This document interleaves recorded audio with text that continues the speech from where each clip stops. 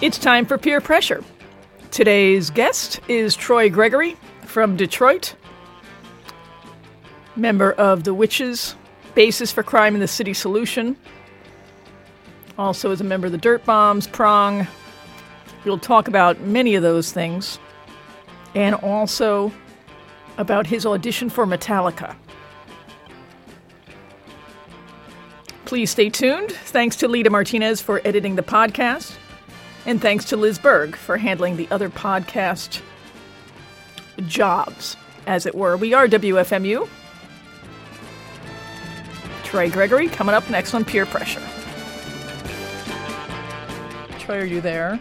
Yes, I'm here. It sounds like your studio is haunted right now. Yeah, I just, I was trying to get a couple of things to work, and it's electricity, man. Electricity, that's what it does. I experienced a near power outage last night. It was, a lot of thunder and lightning last night, and the lights were flickering, and I'm like, it's just time to shut everything off, go to bed. That's all. Yeah, I think it's every now and then electricity and lightning have to just keep on reminding you that you're cousins. Yeah, exactly. It's like not interested in fighting it. I'm gonna get this done. It's like no, go with the flow. We still don't understand electricity and the universe, although we depend on it entirely. Hey. So, sir, how are you today? I'm fantastic. Thank you very much. I sat out in the morning. It's a nice morning here in Detroit, and was out with my cat on the back porch and a cup of coffee and that type of thing. And yeah, so far it's fantastic. Excellent. Well, we're gonna work to above ground, and we're gonna work to make it even more fantastic. Cool. Can you just get the listeners up to speed on a small bit of your accomplishments, because we would be here all day just talking about your resume, as it were. Sleep much. And what's your proudest of? Just mostly my own stuff is always interesting because you hear what that little band in your head sounds like, Right. And you get it kind of outside, of there. And the Witches is a band I've probably done the longest, 20 years or so, but it's never really formed, so it's never really broken up. It's just kind of there, and when it needs to be kind of conjured up to do something, and then it does. And then when I try to force it to do something, it falls apart. I'm playing right now also in Crime in a City Solution, playing bass for them and bass for a band called After Dark Amusement Park in Detroit too, and just working on solo stuff, soundtrack stuff. I was in probably other bands I was in the longest is Dirt Bombs, about on and off for 9 years, and just a lot of Detroit musicians I've worked with or friends that helped out their bands like Volbeats, Electric Six, Outrageous Cherry. And playing with a lot of Detroit people like Andre Williams, the late great Nathaniel Mayer, and like Rodriguez, and Kerry Lauren, and just I'm a hero for hire, like Luke Cage, Power Man. Everyone knows it's not that difficult to get me to play some instrument with you, and for very little, if almost no money. I shouldn't advertise that. It's about fun. Nice to get. Is that enough? Is that my account? I've had over 30 jobs in between. Over 30 right. bands I've played with too. That's kind of impressive, I guess. Doing crap like that. Oh my God. Oh, those jobs. Yeah, jobs. Yeah, those jobs too. So it's like in between. In some bands I've only been in maybe for a rehearsal or a day, and some for a very long time, and some maybe just a record, some maybe just for touring. It's you keep busy doing what you do. You know what I mean? Mm-hmm. I don't really do much of anything else, so it's not very, not really that classically strange or anything. Yeah, how did you come up with the Crime in the City Solution gig? Simon Bonney I've known for a while. I did a record with him about 15 years ago, a solo record, and unfortunately never came out. What part of it was used for the soundtrack for this Dennis Leary movie called Underworld. I met Simon through there, and I met Alexander Haka through Ted Parsons from Prong, when Prong was in Hamburg, and we were kind of like the last two people standing when the sun came up at this bar. Yeah. Matthew Smith in Detroit, who Matt I've been playing with since I was 9. We had our first band, me, him, and Mike Alonso, who plays now in Electric Six. He was like in Five Horse Johnson and Bantam Rooster and stuff like that. And I've known Mike actually since I've been 4. And wow. Same area, and we had our first band when we were kids, and Oh, that's so cute. And trying to play Black Sabbath songs, and Devo and stuff. So we Matt and Simon kept in contact for a while. And I figured, and I'm running to Alex whenever he's been in town with Neubauten, and just kind of the talk of doing a crime thing again came up. So we got it, and then Jim White from the Dirty Three, Cap Power too, right? And he's around town here all the time. He hangs out in Hamtramck. So he was talked about it again, and I guess maybe that's the Australian connection too with him and Simon and Bronwyn. David Eugene Edwards from 16 Horsepower and Wolvenhand is also playing, and Alexander Hacker, from Neubauten. And his wife Danielle Pizzicato's in the band too as a visual artist, because we just recorded this record. I mean, it's still Alex is still mixing it, and Mute should have that out by September at least, and because we're talking about touring in October, and we'd have Danielle's visuals because we want to have screens, because we figure we're too boring to look at. It's a bunch of old men, playing music. But no, it's the record sounds really, really great. I've always liked the band, so it's always neat to end up in bands that you bought the records before you knew any of these cats. It makes you feel really fortunate, and I've been lucky to have had that with them, and with Killing Joke too, because I used to buy every Killing Joke little single, and I'd buy their T-shirt at the show. I'd spend $25 on a shirt while Jazz is going, "Money is not our God." It's like, well, give me the T-shirt. And it was really cool to end up in that band, because these are songs I would listen to all the time, and it's always fun when stuff like that happens, because you spend your whole life just being obsessed with music, and getting to play with Black Sabbath, Geezer Butler, complimenting me was just, Wow, and I'm really? like, oh my, I'm like, man, I was in 5th grade, I learned how to do my bass, it's that type of things. Even Prong was that way, because I bought a cassette of Force Fed, before I knew those guys. So when, someone got asked for who would tour with them, and said, well, let's bring Prong, because I like that record. And I got that because I heard Ted was in the Swans, and I liked the Swans and that type of thing. And I had this drafting job, which the only thing got me through it was, like, basically, because I'm horrible, that just felt inept in that, the whole time. And I was playing gigs at night, so I was sleeping there, and the guys I worked with, they didn't, like my hair or something. So because of my hair, it was an object of ridicule. But so it's like, it was nice, like Neubauten I listened to quite a bit around time, and early Swans is such good, and you and me talked about it earlier, Die Kreuzen, October File, that type of thing of just listening. That was just perfect work music for when it's kind of losing. Now I keep on talking, and this is your radio station, and probably some people are at work and want to hear your music rather than me. Yeah, probably. Well, no, but I want to hear your background, and to kind of get people to get, because you really come from, if you look at, first of all, your Wikipedia page is like tremendous, and which just points to your accomplishments. But it's like you've got this whole pocket of sort of like the real noisy type, Killing Joke, Larval, Crime in the City Solution, like that whole, and then some real straight rock stuff, and then some real heavy stuff too.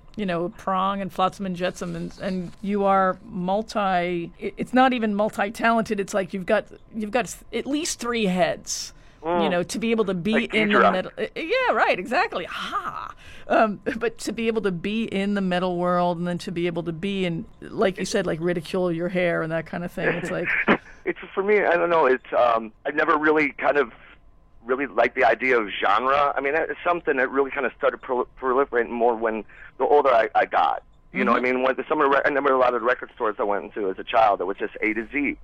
Right. And then maybe they would separate, classical, and then and the rest was all lumped together. So you would go through looking for the suite or something, and you would see like the OJs as well, or John Lee Hooker, or Casey and the Sunshine Band, Everly Brothers, and Black Sabbath. It was right. Obviously not in that order, because that'd be a really crappy filing system. But the thing is, it's just that then all of a sudden these record stores, and I know I've worked at a bunch, all of a sudden just divide into these posts. I remember, like, the last time I worked at a record store a couple years ago, and it was someone complained to me about our techno section is like, because we don't have a special thing for just drum and bass or something. It was like there's zillions of different styles of that, and even like for metal, well, it's the death metal, it's the prog metal, it's this metal, all these, right. It's just all name brands, and you think about that, the first time ever really records really were, I mean, music in itself, when it started becoming a commodity, you know, where people actually got their voice, was, you know, the first separation was a racist one, obviously. It was race records. Here's the black records, here's the white records, you know, and I think genre is an illusion. And but obviously there's certain like little ingredients of something that kind of that influence or that recognition, like to say that with painting, he's a surrealist, or he's a cubist. Why? Well, he painted a cube. And growing up, the Beatles and David Bowie, you know, those cats, you know, we're just kind of all over the place musically. But you didn't think of, like, when you're listening to them, like from, you know, And I Love Her to I'm the Walrus to, you know, Helter Skelter, let's just say, whatever. And, you know, you weren't like, wow, you know, they're doing a lot of different styles. It was still them, you know what I mean? And I guess that is a thing, because if you like something, I guess because I got into it at such an early age, too, because I started being kind of obsessed with the record player at 3 or 4, and it was like the Clockwork Orange soundtrack was like my favorite thing to play, and the Hanky Panky single at different speeds, because it did 16, 33, 45, and 78. Oh, right, 16, yes. Yeah, so every record in the house got the treatment at every speed. And actually, if you slow down the 45 of the Supremes, Nothing But Heartaches, to take the 45 and put it at 33, it sounds like Curtis Mayfield, and the bass sound and the saxophone sounds like Lemmy playing bass on it or something. Nice. It's really good. But that and the Disney chilling, thrilling sounds of a haunted house got played a lot too. Lots of times we played them both together because we had a little kind of almost close and play player too, so it was always nice to hear things together. So right away, you had to kind of be interactive with music. You know what I mean? I just couldn't just sit there and listen to it, or if I did, you would act out the songs. You know what I mean? As a kid, you know, right, that type of thing. Like whenever I'm Down from the Beatles would be on, we'd jump up and then just laying down, you know, just crap like that. and so I didn't really have the peer pressure around me of someone going, oh, you know, if I heard a song I liked on the radio, or if I wanted to buy the record, or somebody going, oh, God, you like that? You know what I mean? And because the people then, when they start doing it, then start dividing you again into social sex. And that's usually the problem of most things in life, was when people start just dividing it, whether it's property, you know what I mean? It's like if you look at the Earth from the moon, it's like everyone's here. It's not like, well, I'm going to go land in South America. It's like you land where it's dry or where it's wet. You know, this turf. The names to them are illusions as well. You know what I mean? Yeah. And that's kind of and when I met Mike Alonso, and I remember we met on the corner in Detroit. He said I was in the corner burning tar with a magnifying glass. And we started talking. It was nice. I met someone else that was listening to the Monkey, or watched the Monkeys every day and listened to that. And also at the same time, you know, like there was the TV shows here, The Ghoul and Sir Graves Ghastly. They were horror movie hosts. Oh, cool. And so who liked, you know, movies like The Hypnotic Eye and stuff like that, and Buckets of Blood, or The Mummy, and you know, that type of thing. So that's someone else who was interested in that, Marvel Comics, but mostly music. And there was you start. You know, wasn't really, kids started getting into sports and stuff, but I just didn't really have an interest in it. And so you spend a lot of time introverted too. Mike and Matt, all them were older than me. They were in my brother's grade, so I was like a tag-along. They wouldn't always let me come hang out. Until they found out I had a bass. I was walking home and I heard this feedback coming from this one house. I'm like, you guys got a guitar? And they're like, yeah. I'm like, I got a bass. They're like, go home and get it. My uncle passed away when I was like 4. He was 28 of this asthma attack. He like would mow the lawns for like the most polluted part of Detroit, outside of Detroit, River Rouge, over downriver. And but he played guitar, and we looked a lot alike. So it was always this really strange feeling, because early child memory was like his funeral, and everyone was like, "Ah, you look like the corpse," you know what I mean? But he had the airline guitar and airline amp in the basement, and I always would just kind of want to take it on my mom, like, "Oh, don't do it, you know, you'll get electrocuted." And I just remember going to grab my mom's, like, I'm walking out, she's, "What are you doing?" And like, I'm going down to John Helby's and jam with him and Mike Alonso. And she's like, "No, don't get electrocuted." And and I plugged this thing in, and I first learned about, really, we're talking about electricity again, because we were putting everything through different amps so we can get feedback. I touched the strings and then touched the microphone. Was one of the very first things I did, and I just saw blue, and the microphone stuck to my teeth, and it was like, and I knew from that moment I was on the correct path of life, of where you did. You know, I mean, I was on my way. Whatever makes me up was instigating it, whatever. It was making sense, basically. I'm sorry, that sounds strange. I've only been out for an hour and a half, so. Now that's quite all right. and that's a really great story. I think I tangented up. I don't think I actually answered your question. I'm sorry. What I was kind of getting at is that you've worked in every genre, not every genre, but you've worked in quite a variety of genres. Right. And some, people aren't necessarily capable of that, but you can groove anywhere. There's I know a lot of musicians and a lot of groups though that do like a lot of different things and play a lot of different things. I just never like to feel limited to what I can write about or what instruments I can use, what mood of a song has to be in. It's just too rigid for my head. It's just goofy, I guess, to be that disciplined. Maybe I don't know if that's the correct word. Even like I know we played a show with Napalm Death, and their sound check, they did like a note for note. Absolutely perfect version of that Bangles cover of Hazy Shade of Winter, Really? You tend to find it's like, we were touring with, when I was a young man with Testament, and me and the guitar player Alex got along really well. Uh-huh. And I was never giving him like cassettes of like, to listen to like David Sylvian and, just different stuff, he enjoyed as well. It wasn't just, I only like this one genre. I can't really say there's one genre that I just would totally just raise the banner for. Like, yep, I love everything that's death reggae. You know what I mean? Death reggae. It's like, again, still, that's kind of a illusory concept, especially as a musician, because it's the act of playing, like I said, of being involved with the manipulation of the sounds.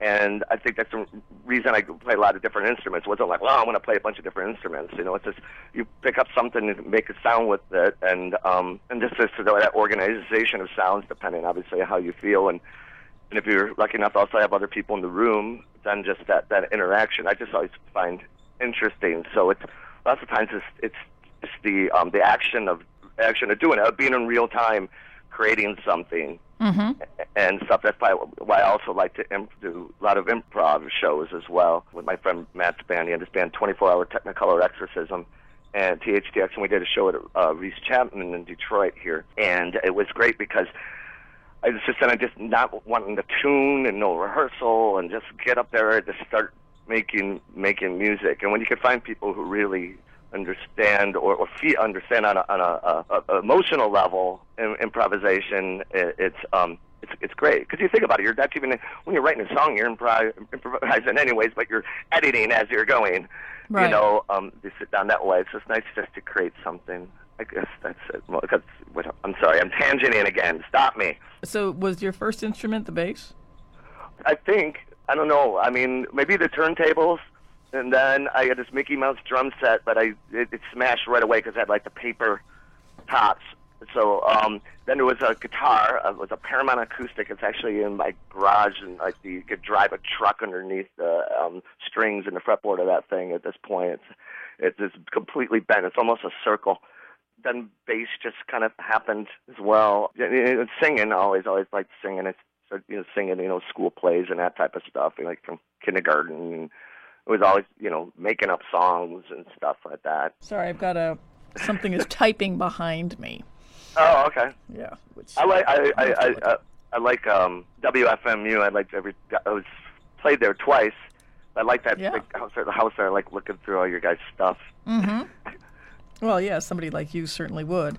I don't mean to cut you off because I realize now that I probably should have just had you on for the entire show. Oh, I'm sorry. No. Just call me up at any time if I'm just going to say halt. Or, there's no being sorry. It's like what you're bringing to the program is really great. And I'm just enjoying everything that you have to talk about. And you're here as a guest DJ, so I wanted to get into that a little bit. If we could get into maybe your first set. Okay. That starts with a song called After the Initiation. What would you like to say about that? It's from recordings I did of 1-minute songs called Snack Packs Volume 1. It's online on Bandcamp. There's like about 25 tunes. It's just me alone at night with writing songs that are either a minute or less. I don't know why. That's the things you think about at night. Awesome. This is a song about what you think about at night. So this is called After the Initiation. My guest is Troy Gregory, and we will be back in a few minutes. Hold on, please.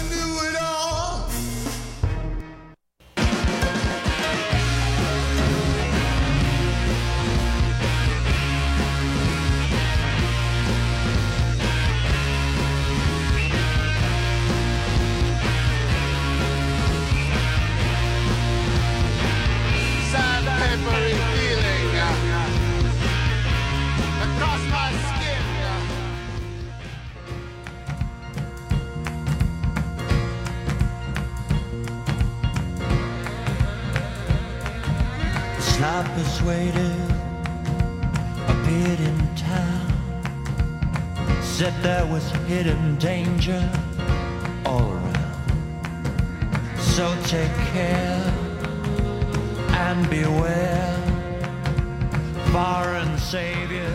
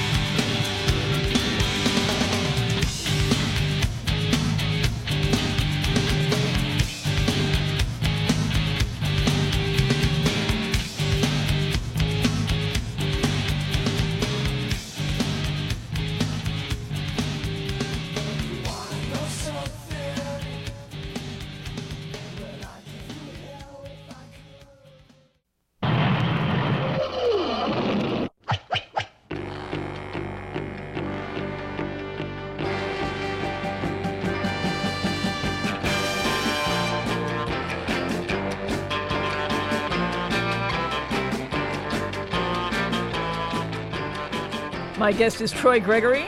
Troy, are you there? Hello. Hello. Yes, I'm here. Yay! Awesome. So far, so good. You play on that Prong record. Yes.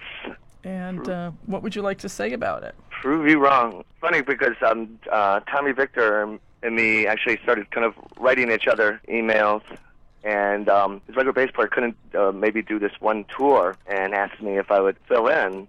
And I would have, actually, but I was doing a Crime in the City Solution record all month. But then we talked about maybe the idea of, because I guess he's doing some shows in Europe, doing the entire Beg to Differ record. Wow. So he talked about the idea of playing a show somewhere, or, I don't know, touring, or one show or whatever, doing the Prove You Wrong record, and if I would do it. And I said, yes. You know, if we can get Ted, who lives in Norway, to do it. I think it'd be fun to do, you know? Yeah. And stuff. And it was thing about those guys was really funny. It was like, they have this food obsession. We're not even an obsession. I wouldn't call it that. This thing about food. Any place we were at, whether it was in the States or it was in Europe, and it was just the smallest town or whatever, they knew what to get to eat there. You know what I mean? Like, oh, the hot dogs here are incredible, or the mussels here are really amazing, you know, and stuff. But it's from anything from this, unfortunately, expensive restaurant or something to a thing you can get off of a dock in a styrofoam cup, you know. And they just knew that. I mean, everywhere. I'm serious. It was amazing. Missoula, and they knew the thing to get in Missoula is, I don't know, this turducken pizza. I don't know, or something. You know, I mean, they had some radar for that of the local cuisine. Well, you know, impressive. And when you're on the road, it's really important to not get sick. Like food, you know, like food, especially food-related sickness. So, But yeah, your sleeping is all kind of odd, and you sweat and that kind of crap. But lots of times though, most people are out, and especially when you're on tour, it's what they like in Spinal Tap, where they say the adolescent fantasy world you build around you. Then it's this whole constant thing. Well, the show's done. Now I'm going to drink. Go back to the hotel. What's I going to do? And and it's like I feel a lot of people who always go, the road is hard. It's like, oh no, it's not. It's not at all. It's actually, it could be a lot of fun. Sure. Depending on who you're with, because it's travel. It's just basically a family vacation. It's that you're stopping and you're playing shows. And I'd always like to work with people who look at it in that way, so they don't mind stopping and seeing the reptile farm or something. See this, the six-headed elephant, whatever. and it's always fun to do stuff like that. And make the most of it. Yeah. Very cool. Sorry, I'm trailing off again. No, it's all good. And then before that, the Crime in the City Solution. Mm-hmm. Yeah, and that record should be out in September. And so I've always liked that band. I've worn out cassettes of that record. I always had cassettes because I for a while didn't have like a permanent home. It was just whatever gigs I could get, or where I wanted to be, or when there wasn't, going back and visit my parents or my brother or something, and or if I was dating someone around that time, and everything, staying with them. So it was like always you could pack up everything you owned in 10 minutes or less. So the Walkman was on. I think there's probably little indentures from headphones in my ears. From wearing those consistently. Also, just bad, cheap headphones too. The ones that just digging is like rocks, and and of course you sleep with it on too. And it was for a long time. And so almost everything I had was cassettes, and so you'd wear them out, eventually. Still like cassettes. Literally. I don't really have a cassette player anymore though. The cassette thing actually. The band Wolf Eyes from Detroit. I guess they got they got something like 100 cassettes that they've done or something, and they sell them too. I think that's pretty neat. Yeah, that is. I mean, there are a lot of people that still really do like cassettes and find them. There's something about them being sort of like mechanical as opposed to like this digital magic. Like you put a CD into a closed box. Right. And then you hope it plays. With cassettes, I mean, we've all done surgery on cassettes. Yeah, like, oh my God, that's my favorite cassette, and you rip it out, and I'll lose that word, but I've got to keep the, we've all learned. Sometimes you do that on purpose. That was fun to do too with 8-tracks when you're on. But you always figure. I mean, when there's an 8-track or a Flexidisc, or a vinyl or MP3. It's just, the way you kind of get it to me. I mean, obviously it's nice to hear something. If you listen to some Shostakovich piece, it's when you hear it on this amazing stereo, like, wow.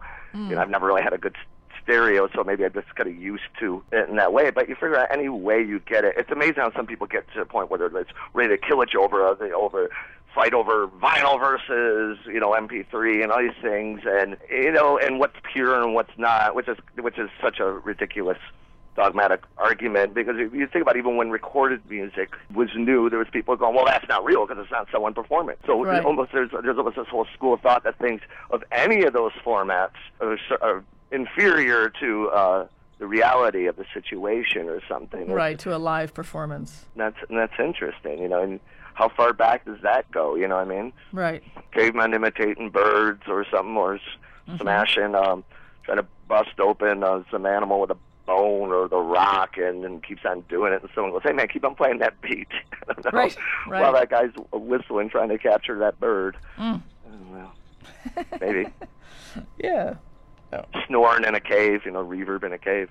Right. Sorry. Well, sure. I mean, and that's just man's basic experiments. Reverb was probably a very early thing. Well, I mean, it's all waves anyways. If you think about that, when you're born, you're this single cell thing with tons of billions of information of how to construct you.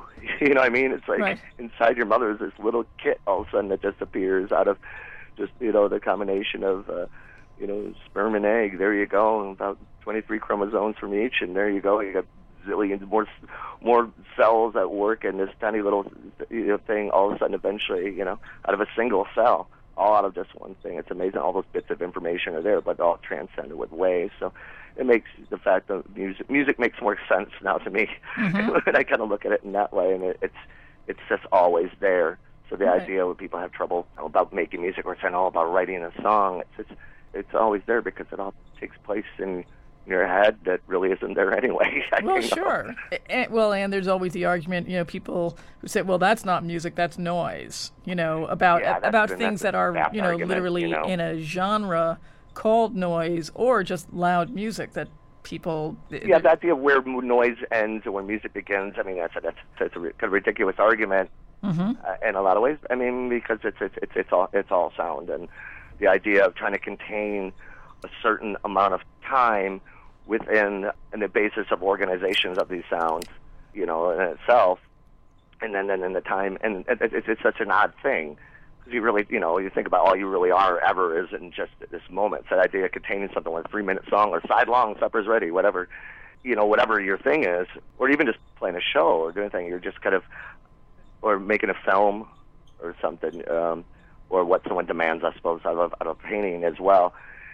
Because you think about it, the past doesn't really exist because it's just kind of echo, really, and if you want to, or an optional echo. The future doesn't really exist because once you think about it, you're already in the future. Right. You know what I mean? If you sit and there... zillions of possibilities, yet only really one outcome as far as we know. Right. And anything. Well, and there's... I find that interesting, just that creative aspect of it, I suppose, is like maybe inherent in all those crazy little codes and that little single cell thing in your mum. Yeah, well, we're all eventually sponges. Jumps out and starts a band. Right. Gets feedback. And yay.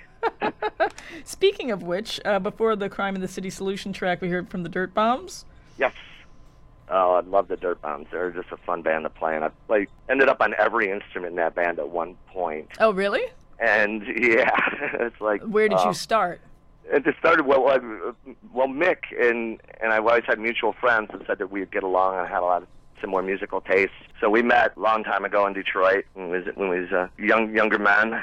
We connected on Brian Eno. We talked about Brian Eno a lot.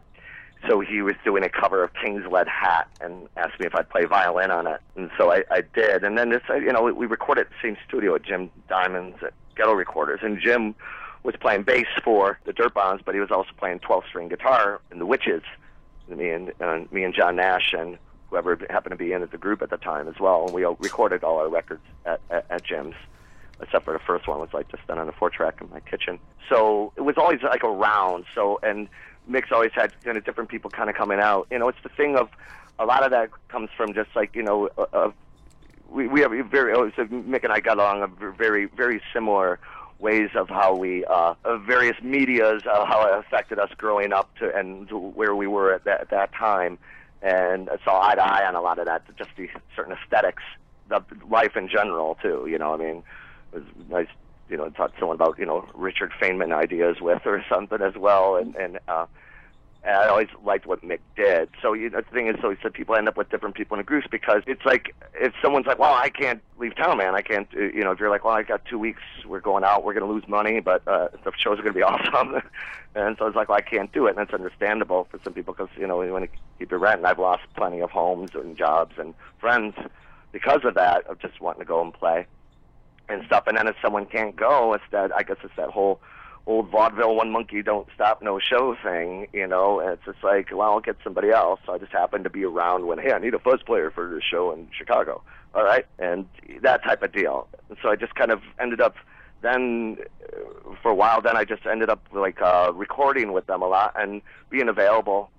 I was also doing a lot of different bands at the same time. So when we wouldn't be on the road, I'd be doing that. Or if I was on the road, I'd be maybe it was nice to have the laptop, sit in the hotel room and record songs as well. And Mick was my roommate basically for 7 years and everything because we roomed together. And really think that band when we were on was some of the just most fun shows ever. And it was really nice because I was always begging when we could do the improv show.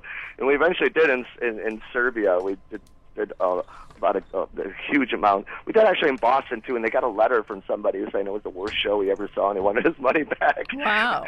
And stuff, but the one in Serbia was great. And unfortunately, it was the last show I played with my Rickenbacker bass I've had since I was 13. Never arrived at the next destination, and so somebody either in Serbia, I don't know, there's tons of tags on it when I got the case sent to me, but nothing was in it. Ooh, and wow. it went from like Serbia to Frankfurt, from back to Serbia to Spain, from Spain to France, from France to Chicago or something like that, and then to Detroit. I tried calling the airlines. How much did it weigh, your airlines? Oh, we can't give you that information. It's like, Wow. And I got the thing for $275 out of the trading times because I was Montgomery Ward base before when I was 9. And Mike Alonso actually called me up and told me it was in there. It was an all-black one. And it was the one kind of material thing that I had with me all the time whenever I was always spent so many years just by myself and just going from place to place, and, and I always had that base with me. Oh. And so when I finally lost that, I'm like, well, God, at this point I can lose anything, and everything. And it was strange because I was, I teach at the School of Rock in St. Clair Shores, Michigan here, and I have an adult class, and I teach the younger fair as well, the kids there and stuff, and my adult class, one of them overheard me on the phone talking to Matt, who asked me to play on this Andre Williams record, and I said, well, you have a bass I can borrow, and she's like, you don't have a bass? And no, and like a lot of the kids there got 2 or 3 guitars already, and they've only been playing a year. Oh, yeah.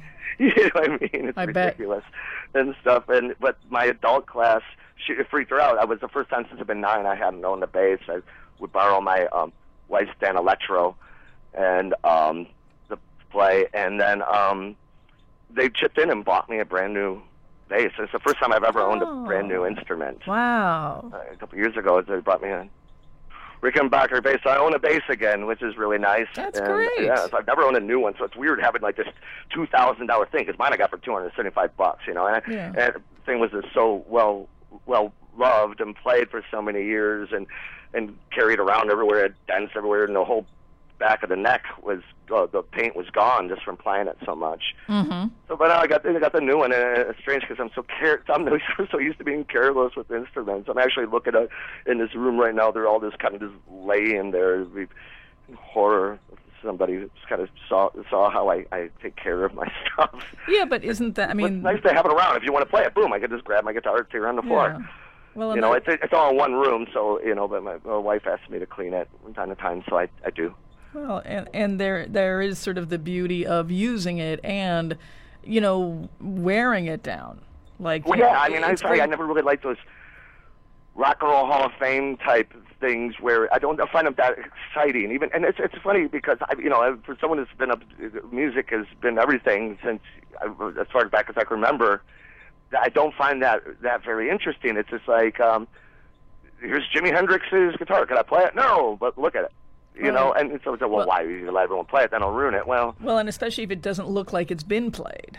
Yeah, I don't know. I just don't really find that thing interesting. Yeah. And when we were to Dirt Bombs, we played a show at the Rock and Roll Hall of Fame thing, and I started to go look around, and I was just like, I just didn't feel like it. We drove there through a sleet storm, and then all the music on, the instruments through this. Everyone's all wet and cold, and it was in this front room. It looked like the boat show or something, and I mean, it was a really nice place and everything, and I'm sure people get a lot of enjoyment out of it. But I just started to, and it's just like, I just want to play, and I just didn't really want to walk around, and I feel really bad because I said, unless there's Ray Charles' disembodied head in there and it talks to you. Oh. I'm not really that interested. And it was like there was this guy who was taking care of us. It was really nice. Overheard that, and I think I hurt his feelings. So I kind of felt like crap about that. But I still didn't really have any desire to look around there. Yeah. You know what I mean? It just wasn't that interesting to me. Mm-hmm. Well, yeah, and there is always that sort of that dichotomy of like, oh, this guitar is worth this much money, but it's like, well, yeah, and if you play it, and if you really play the crap out of it and play gigs with it, it's going to get, weather worn and road worn and worn in, and it's going to have more value in some ways than just staring at it with a price tag. It's that whole Spinal Tap thing. Right. Well, it's like I know someone's being, well, why did you bring that out if it meant so much to him? I'm like, well, it's meant to be played, and I figured it eventually go on the line of duty is. Yeah. I think it just. I mean, but it's like life like that. Are you going to be very just so overly protective of yourself, of maybe of what other people think, or that's having some fear of not doing what you would like to do. You know what I mean? So when all of a sudden when all of a sudden you end this existence, if it happens immediately, if you have no time to reflect, at all. But if you did have time to reflect, would you, not having any kind of regrets? Oh, I should have done this. I would have done this. I could have done this. Right. And that type of thing. You get damaged. You get bruised in life, and that's it's not such a bad thing. It's how much you let it. You know what I mean? It's like it's like when you're a kid, when they go, don't go play on that swing set, it's rusty, and you're gonna get cut and everything like this. But you had so much fun on it, and you do get cut and everything, and it gets infected. But you had fun on there. Yeah. So they say that like about a dog who sticks his head out the window and has his tongue out and to catch the flies, and it's just like it knows it's going to catch the flies. Well, why does it do it? Well, it enjoys it so much. Right. If you ever the look at a dog, of the wind going by, and for the dog, perhaps. I mean, that's guessing. I don't know what a dog thinks. We can give a whole show around that, Troy. Yes.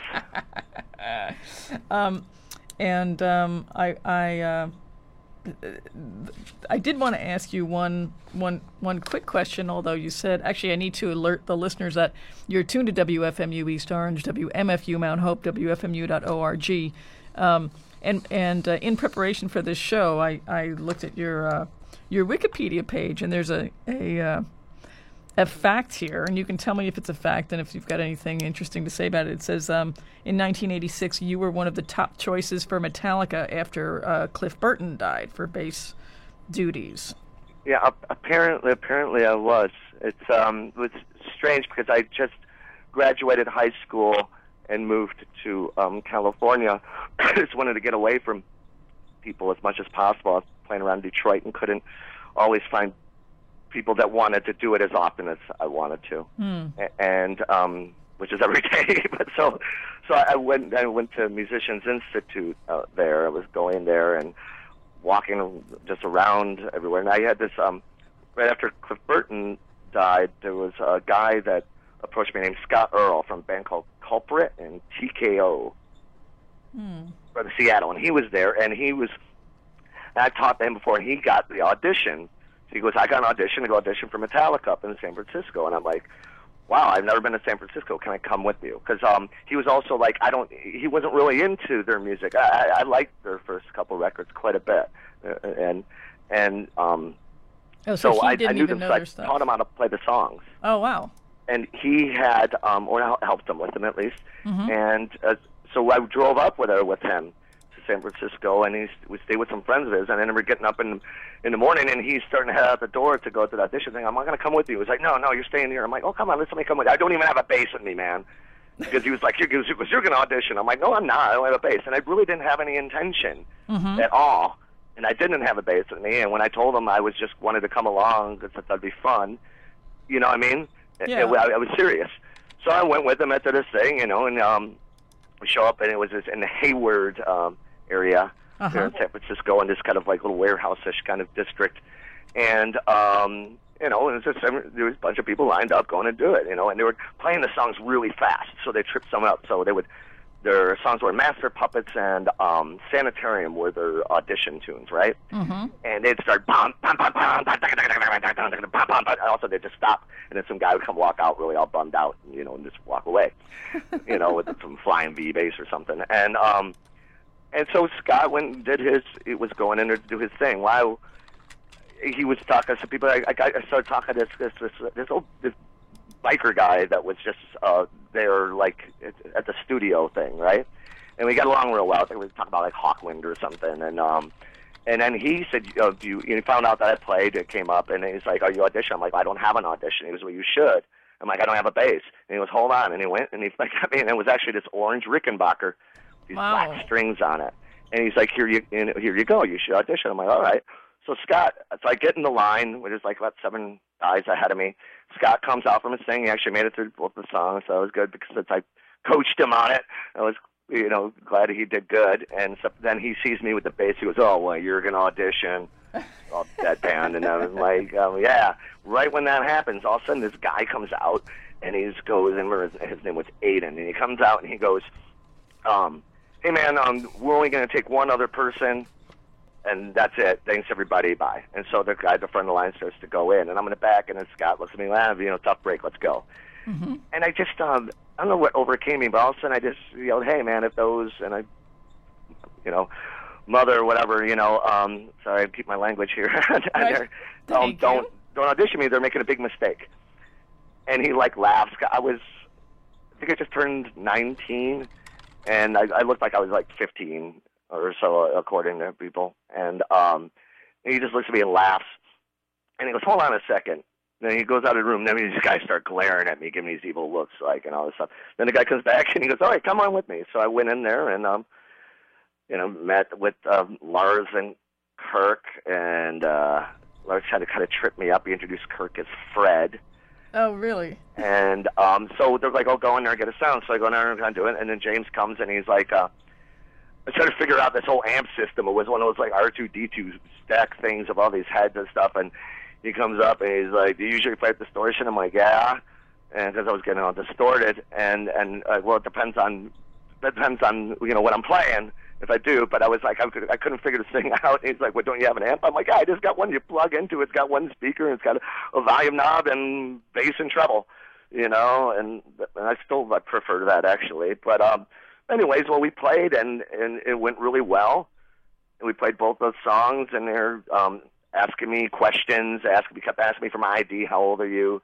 Then they're like, you want a beer? And I'm like, and at the time, I didn't drink any alcohol at the time. It's just kind of funny. Only a couple years later, I'm like, God. But we get into that. But so I had a Mountain Dew. But they were just, I think it was just a novelty for that day or something. So so they're like, okay, cool. Can we have your phone number? I'm like, well, I don't have a phone. So Lars gives his phone number, and in L.A., you would, this is horrible, but you would buy from the heroin dealers up the street. You would buy a telephone, someone's telephone thing. You'd call for a payphone. It's horrible. I did it. Not the heroin, but I made I made the phone calls, and so I would just keep in touch with them, and so I start to leave, and we're out in the parking lot, and they're like, "Hey, can you come back in?" And Scott's like, "Oh God." You know what I mean? Of course. And we went back in, and they asked me if I knew any more songs. So we played more. We did Whiplash and Motor Breath, and Trapped Under Ice. We started to play, and all that type of thing. The bass and Whiplash is awesome. And we got along. I remember specifically too. They asked me what I listened to, what I liked, and I just said stuff that I was listening to around that time. I was like, Sensationalist Harvey Band, Sparks, and Blind Boy Fuller, or something, Norbert Murray or something. And they're like, don't you like any metal? They were like, because I didn't mention any metal bands. And I never really think of Black Sabbath as a metal band to me. Everything, like Motorhead too. I don't, it just, to me, Right. it's just, again, it's back to that genre thing. Regardless, so I said, well, I like Slayer, and they just frowned. Wrong answer. But we kept in touch for a couple of days and talked on the phone, and then they're like, I didn't have their other recordings with me, and they wanted me to learn, so they left my name at Elektra Records. I walk in there, and they give me, I'm like, you have them on cassette? So I got the cassettes, and started learning other songs, but then Lars goes, oh, we're going to go with this one guy, and, and I'm like, all right, and they're like, we're playing here in a couple of weeks, you want to come to the show, da-da-da. So that was basically it. So I don't really know. So I always get asked, why did you not get the gig? And I said, James said I talk too much. And was one thing I heard. And one thing said I was too excited. And I think, or in awe or something. And it's interesting because, well, it was exciting and it was fun. I was very excited. But not in awe. You know what I mean? It's interesting for some people. It's like we're back to that Rock and Roll Hall of Fame thing. I mean, I'm this huge Beatles fanatic, but I don't really. Someone's like, these are John Lennon's shoes. So I'm like, oh my God, let me touch them. You know what I mean? Right. It's just that kind of idolatry, that sycophant, sympathetic type thing. And that whole division people like to create. Well, I'm the performer, and you're the audience, and you will heed to me. That type of thing. And it's almost like some people go into the music business for that type of thing. I'm not saying that's what Metallica did, but I think it was interesting. Maybe because they did have these fans show up and they'd audition and ask them to autograph their guitars or something. You know what I mean? Oh, right, yeah. And stuff. So I mean, it happens as it happens. It was a really fun day. Oh, and it's a great story. Oh, thank you. That's tremendous. Well, I did have to ask you about that, obviously. So No worries. yeah. So I want to get into the next DJ set, if I Okay. may, and that starts with a Nathaniel Mayer Oh, Nate. track. Yeah. Would you like to introduce that? Yeah, Nate, unfortunately died a few years ago. Funeral was horrible. He would have hated it. He would have left me under the bar.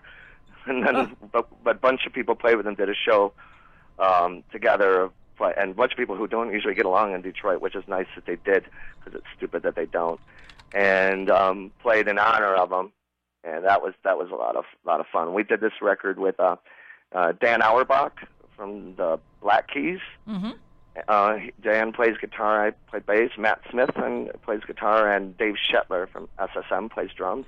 And it was great playing with Nate because when we were playing with him, we wouldn't necessarily play the songs exactly how they were. It wasn't trying to be like a revival R&B thing. I think that really made a lot of more your R&B purists really kind of maybe upset that didn't like those records as much. But Nate liked the approach that this was a band, a new band, and he just happened to be the lead singer of it. Oh, and that cool. was how we approached the two records I did with him. Great. So my guest is Troy Gregory, and we're going to hear a track called White Dress off of the album Why Don't You Give It To Me that he played on, and we shall return. Hang on a minute, Troy. Okay. Ow!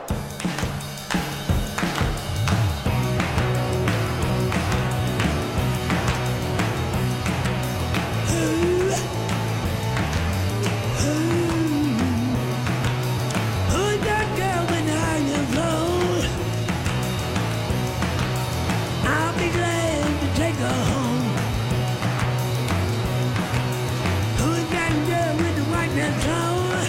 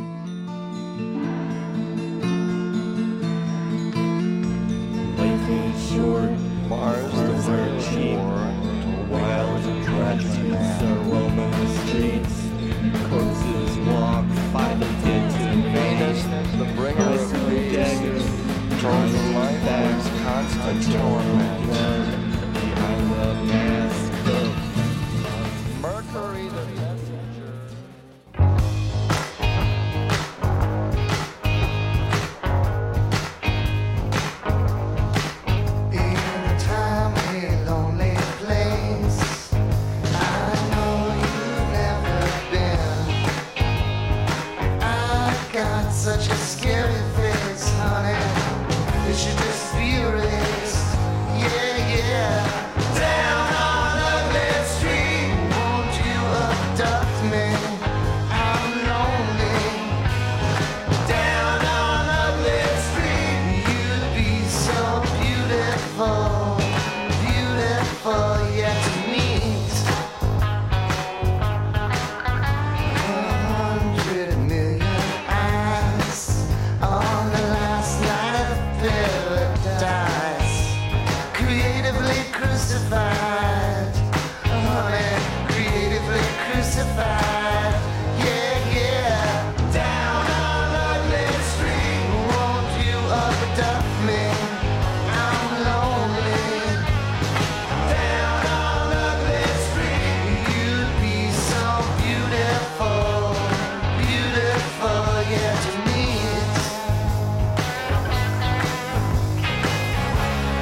Night and day and eternity. Night and day and eternity.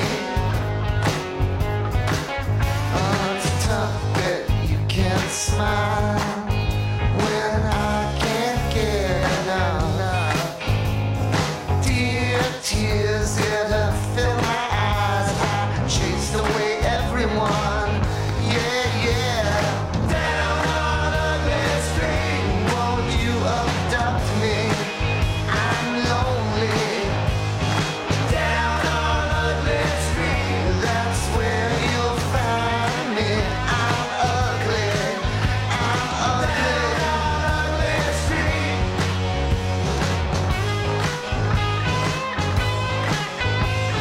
Down on Ugly Street, you'd be so beautiful to meet. You'd be beautiful to meet.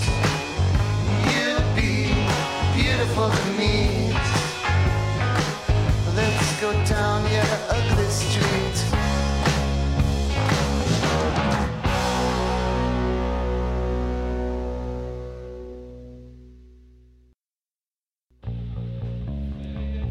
Mars, the bringer of war, told me I was a tragic man. Venus, the bringer of peace, told me life was constant torment. Mercury, the messenger, told me beware of Greek despair.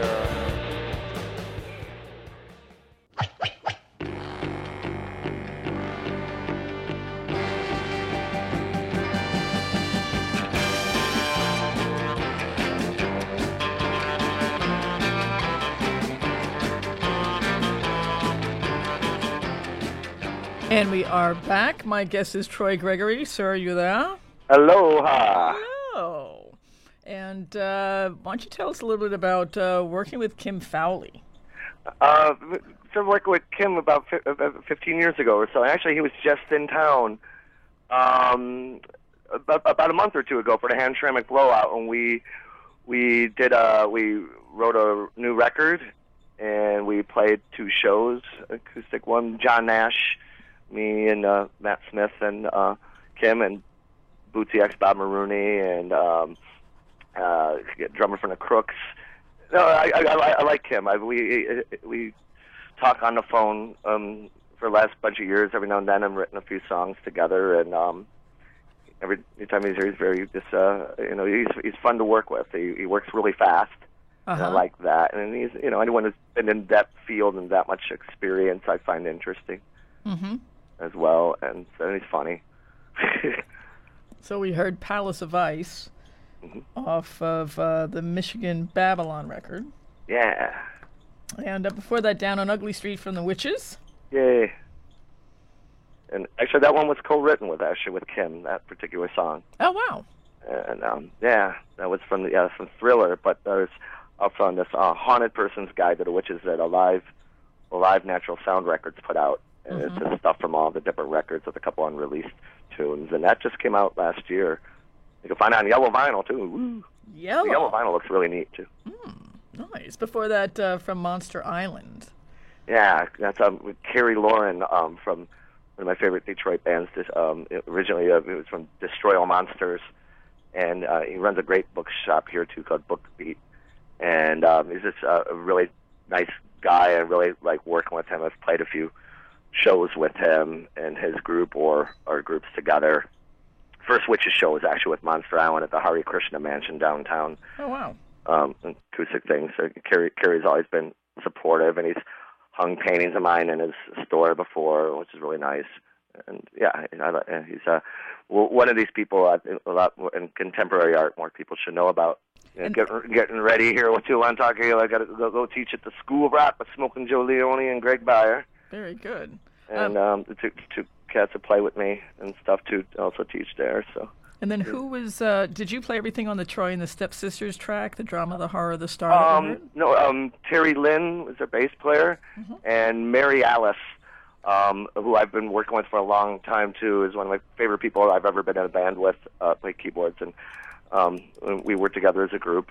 And I played guitar and sang and did all the programming and strings for it and stuff. And eventually I'd like to do that again, but Terry moved, and Mary still plays with me.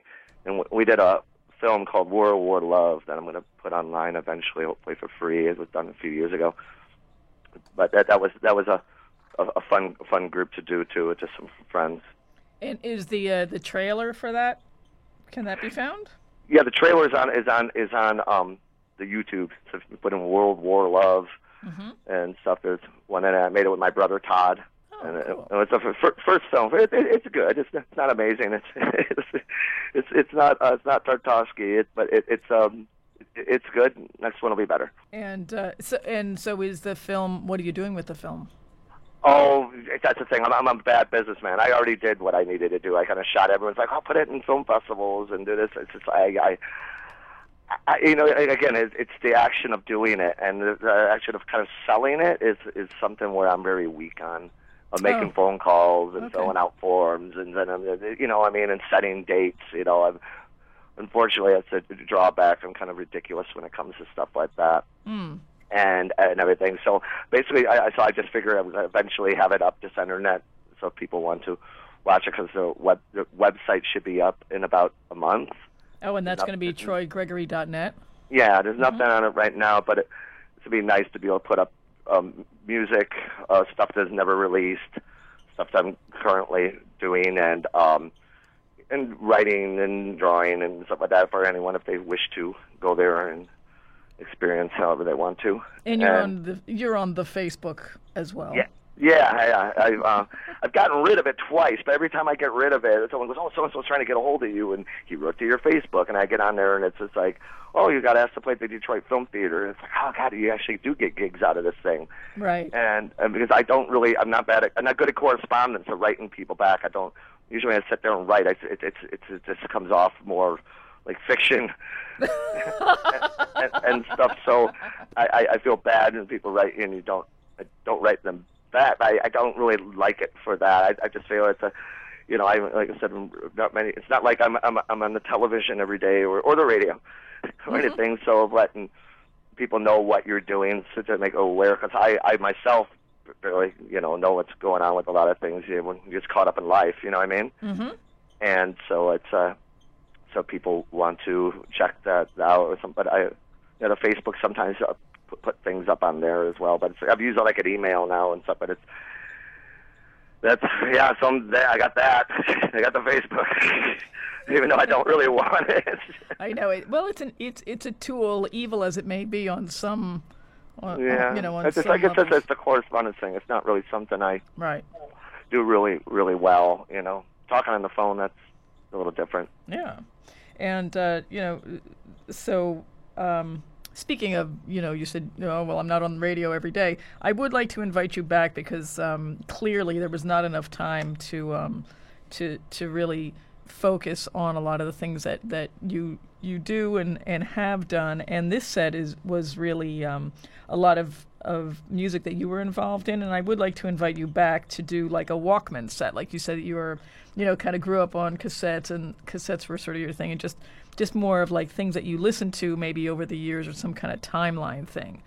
Okay, that'd be great. Yeah. Thank you. And I do, and I do want to thank you just so much for being here. And, and the enthusiasm that you brought to the show today is just, exploding all over the place. And I really your stories are amazing. And your actual, just your experiences are great experiences to share. So thank you for sharing them with the listeners. Thank you very much. Yeah. It's very exciting. It's always nice when someone appreciates what you do. Putting out music's like a message in a bottle. You know what I mean? It's like, right. Yeah. I got a message back. Neat. Sure. Yeah. And you don't ever know. But so and your contribution to music is not lost on the listeners.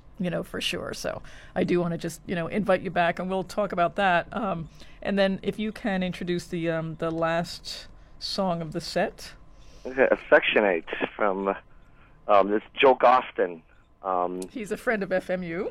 Yeah, and he's a really nice guy. He asked me, he came to a show the Witches played in Salem on Halloween.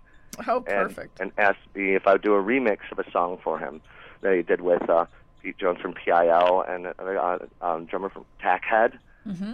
And so I said, yeah. and I ended up just, for some reason, singing over it. I was hoping he would like it. I wasn't sure what he would think. So I said to him, and he enjoyed it, and so we'll give it a title, and it's for Pause for Peace, so it's to help rescue dog rescue. So if you're an animal lover, the money from that goes to Pause for Peace, and help some endangered animals.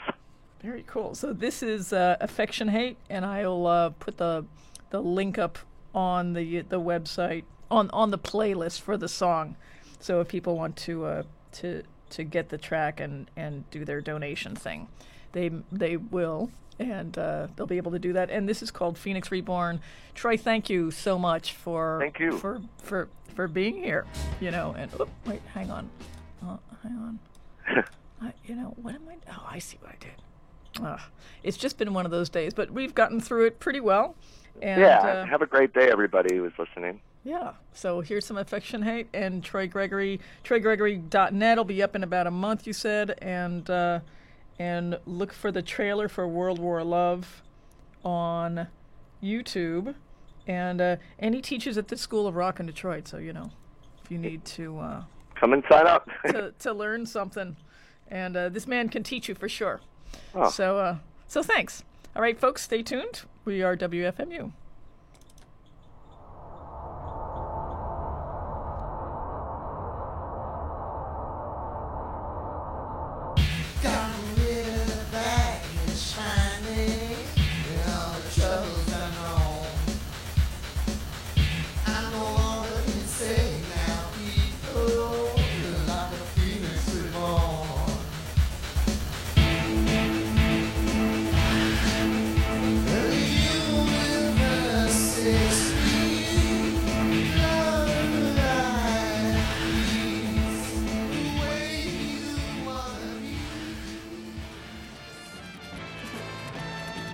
And that wraps it up for today's podcast.